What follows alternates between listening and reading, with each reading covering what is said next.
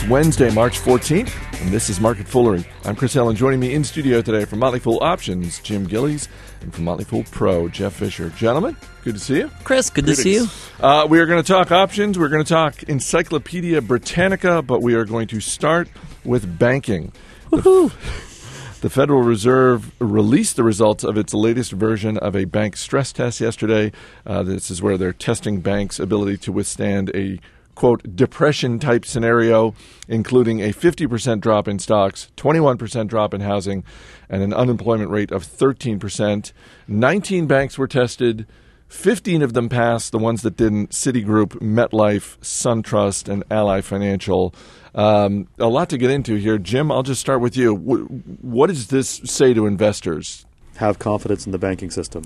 And was it essentially set up that way? I mean, because the cynical person, me, could look at the Federal Reserve and say, hey, look, this is just, you're just doing a dog and pony show to instill confidence in the market about the banking sector. I'm not sure I'd call it a dog and pony show. I don't actually think there's anything wrong with instilling confidence in the banking system, but I'm definitely on the side of the equation that says, you know, it was very likely these were going to pass, or most of them. I think that it's interesting that the largest one that didn't pass is somewhat of a protectorate of the U.S. government, so it's going to be given, Citigroup, so it's going to be given time to work its way out for what little problems it has. And it was very clear, I believe we were talking about this before we started taping, they were very close to passing. Yep. So if the nightmare scenario that you described doesn't come to fruition, you know, they're probably going to be fine as well. Maybe there's a mild recession, say, and the stock market's only down 35%. Please no. You know, so I mean, I think the biggest thing that came out of this, and I think certainly stock prices of these banks, particularly J.P. Morgan and Wells Fargo, to name two off the top of my head yesterday, was to instill confidence, and I think the market got the message. Jeff, it seems like the tests themselves were at least more stressful than the first round a few years ago. Those seemed like they were, you know, pretty much anyone was going to pass those. Certainly, Chris, and the these banks are much stronger than 3 or 4 years ago, too, so they can sustain these tests. But still, it's worth noting that nearly 20% of the U.S.'s largest banks failed this test. And of the ones that are the weakest, they have a Tier 1 capital ratio, which just measures how well they're able to absorb losses in the 4% range. That's a very small amount of capital, Tier 1 capital. You want it to be a minimum of 4% and go all the way up to 15%. 15% and above, it suggests the bank isn't using their capital well. So most of the healthiest ones, like American Express, is right around 10%. State Street Corp is 12%, a little high, but so all these weakest ones are around 4%. So, but not to spend too much time on Tier 1 capital. The other question is non-performing loans. I think a lot of these banks are overstating their performing loans and brushing the non-performing loans in with that group, even when they shouldn't. And that's the one concern that's still out there. And how will we know? How will this come about? If things do get if there is stress to be tested and overcome in the future, we don't know what's going to bring that about. The butterfly effect comes to mind. The government, with their tests, they have all these certain parameters. They think everything's going to go a certain way. We have no idea what will bring about stress. And if it's in Europe, for example, and some of these banks have non-performing European loans on the books, those will bubble up to the surface. Ad infinitum, you can go on and on with possible scenarios. But bottom line is we don't know how many of their loans are really non-performing because they always tend to overstate them. And Jim, we've talked about it in this room before about, particularly when you're talking about the big Wall Street banks, there is sort of a black box quality to them. How much more insight do tests like these give investors when it comes to the banking sector? I'm not sure. I think it's mainly a confidence issue. I almost said confidence game. It's not a confidence game. It's more a confidence issue. Jeff's exactly right. I mean, you don't know what's there. Mm-hmm. I mean, that's the big lesson from 07, 08, 09, right? Is that we don't know what's there, and we don't know if there's suddenly these phantom mortgage loans or mortgage bonds tranches that there's suddenly no bid for. What are they worth? Now, that said, I have perhaps more of a sunshine and roses outlook in that I think that they are. I think that most banks have already gotten the message over the past 4 years in terms of get these things either not off your balance sheet, but at least hedge them out or hedge out what you can, or get rid of what you can. And so I think that, I have a bit of faith in this. I mean, maybe perhaps it's misplaced faith. But I really think that the message of, we are looking hard at this, at the Fed, they're trying to send here, and we think things are good here. And we may ultimately prove it wrong. Skeptics will say that the Fed wouldn't do the test right now and come out with a report if it wasn't half decent. With 17 to 19 fail, that's a right? little skeptical even for me. Yeah. I think the exercise itself, though, is probably a good one, and certainly, I mean, this is for the largest U.S. banks, but moving away from the banking industry and just looking at sort of stress tests in general. Jeff, I'll just start with you. When you're looking, whether it's a given industry or just any stock whatsoever, when you're looking to invest, what's one or two tests that you like to put stocks through or companies through to see if they're going to be worth investing your money in? One thing I always look for, and Motley Fool Pro followers know this well, is a high amount of naturally recurring revenue, automatically recurring revenue, because obviously that lends a lot of stability to the business. Sure. So this is contracted revenue, long-term contract revenue, renewal revenue, and one company that fits the bill is a Pro Holding. It's a small insurance company, workers' comp insurance, AmTrust Financial Services. Okay. Ticker's AFSI. And they have a renewal rate north of 90% every single year since 2007, since they came public. Nice. So that really lends stability to the business. At the same time, they're adding new customers on top of this recurring revenue, and that's how they've grown really well since they came public. And so that's what I really look for, a lot of recurring revenue that's natural just by the nature of the business, transactional, like MasterCard or American Express, or that's natural through renewals like Oracle and their software renewals, or AmTrust and insurance renewals. The Motley Fool itself through its subscription newsletter services, and contracted revenue that's contracted for the long term. Yep. Like a helicopter company I've talked about here before, Bristow Group.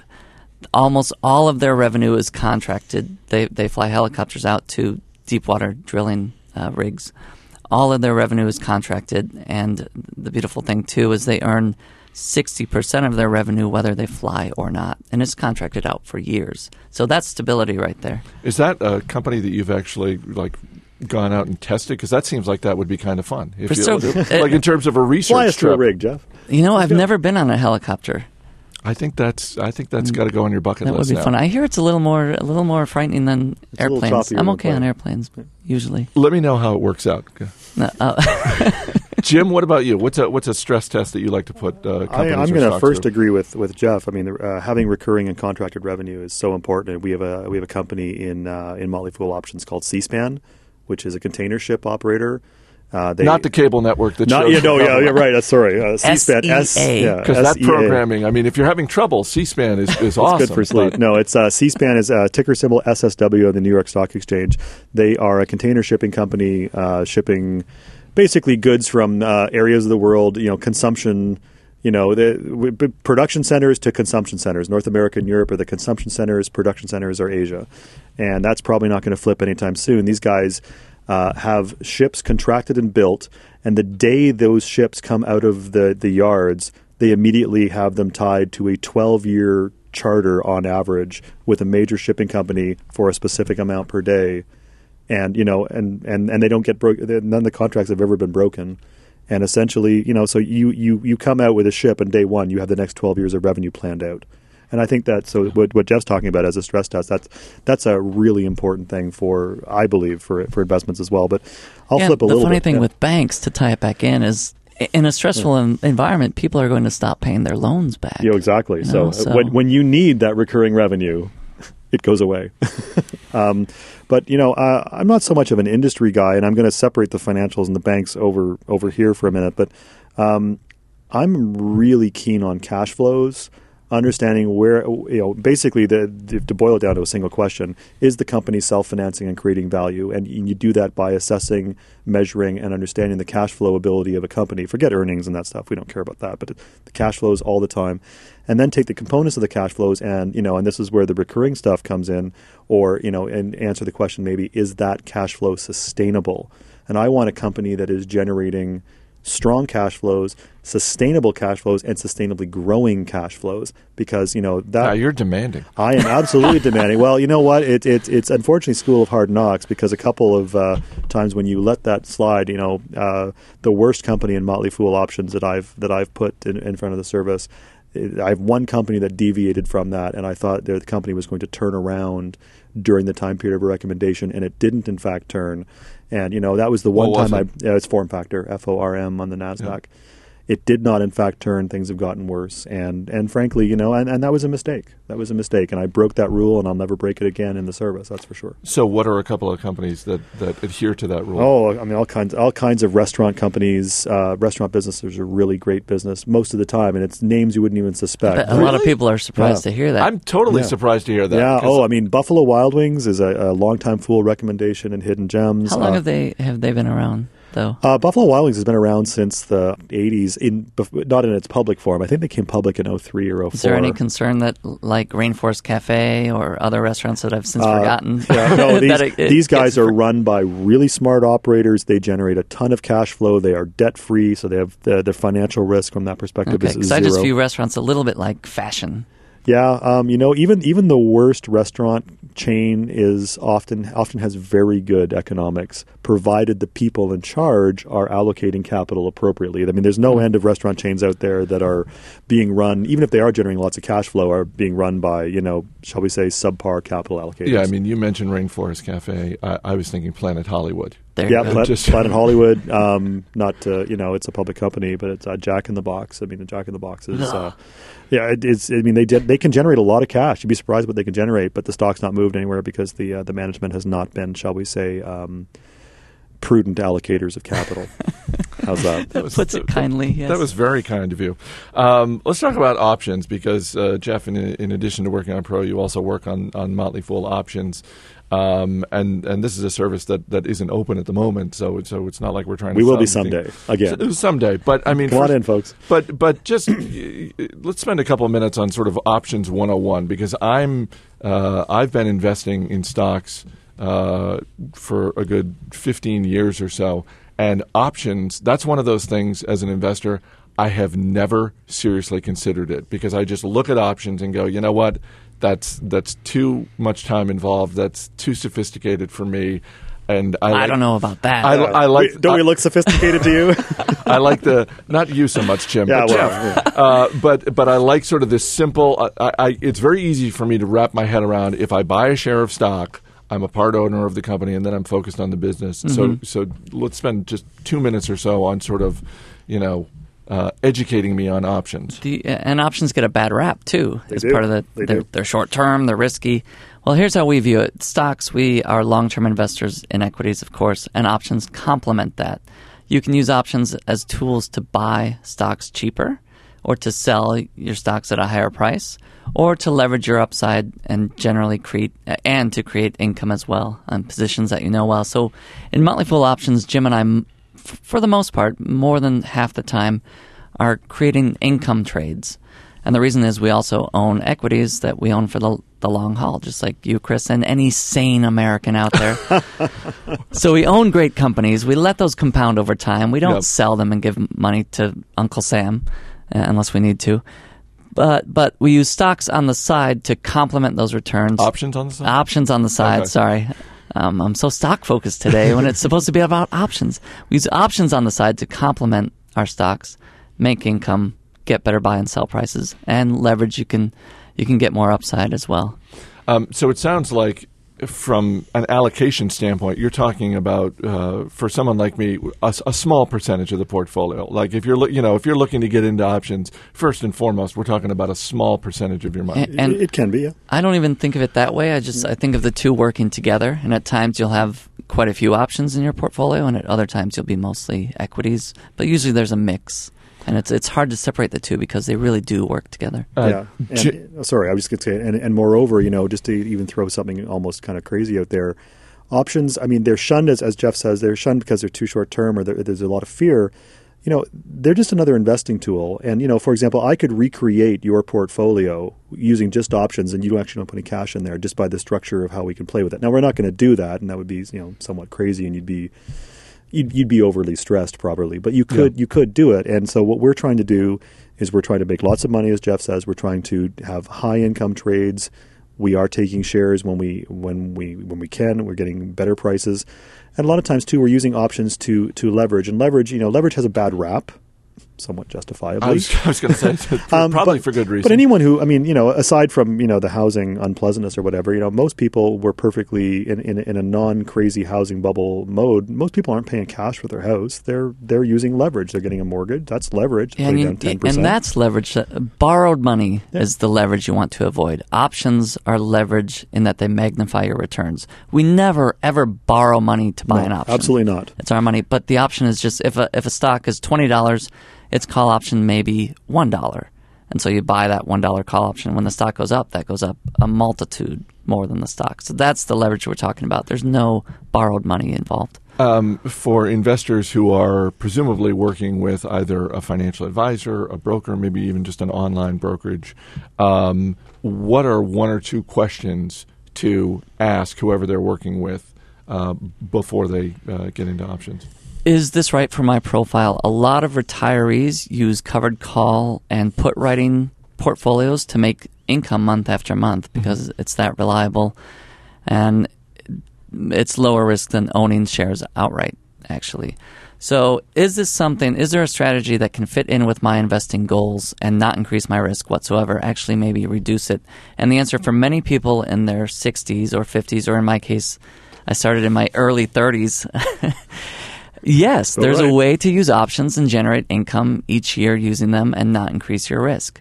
You do give up some upside because that equity could otherwise be in some stocks just to hold for the long term. But that's, in a nutshell, what you want to find out. Can options improve your overall performance given what you're trying to accomplish? Finally, guys, after 244 years, Encyclopedia Britannica is going out of print. The company announced its latest version of the 32-volume. I just bought my last print I just edition. Bought them. Will be its last. It's available. They're going to sell them until they run out. Collector's item now. It could be a collector's item, and for $1,395, which is what they are going for. I bought 2 sets. One would hope. I love this quote from the president of Encyclopedia Britannica. He says, quote, "This has nothing to do with Wikipedia or Google. This has to do with the fact that now Britannica sells its digital products to a large number of people." But he just had to mention them anyway. I was just going to say, and he expects us to believe this? It has nothing to do with Google and Wikipedia. I mean, it's when I saw this headline, my first thought was, wow, they're still selling those? I didn't know that they were still doing the well, what's great, volumes. doesn't it harken back to your childhood, too? When we used to get these at home, it was like as good as Christmas, practically. And you flip through them and learn all you can. My Christmas was better than that. I was going to say, I don't know about as good as Christmas, but I do remember having them up on the shelf. And, in grade school, if you had to do a book report, that's where you went. Absolutely. You just went and...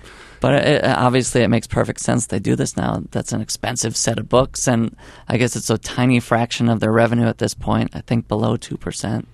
It's below 2% of their revenue? Yeah. So it's a pretty easy choice. Why did it take them until 2012? I mean, you got to milk that cow. Why not? They took it down from, 90-some% down to 1% now? And all right, now we can close up shop. Yeah, exactly. Today is March 14th, or as it's known in our editorial group, it's Pie Day. Pie Day. 314. Favorite pie, Jeff Fisher? Banana cream pie. My mother makes a mean banana cream pie. Really? Yep. All right, she might have to send one. Jim, what about you? She would. Well, yeah, I might be Canadian, but it's a southern treat, pecan pie. Really? I really love me some pecan pie. Is it available north of the border? We smuggle it in occasionally. Nice. Contraband style. I like that. Especially with a little bourbon and chocolate in it, too. Fantastic. I was just going to say a nice piece of apple pie warmed up goes wonderfully with a little bourbon on the side. So you guys have made me thirsty now. I want some pie for lunch now. Jim Gillies, Jeff Fisher, guys, thanks for being here. Thank you. Thank you. As always, people on the program may have interest in the stocks they talk about, and the Motley Fool may have formal recommendations for or against, so don't buy or sell stocks based solely on what you hear. That's it for this edition of Market Foolery. Our producer is Matt Greer. I'm Chris Hill. Thanks for listening. We'll see you next time.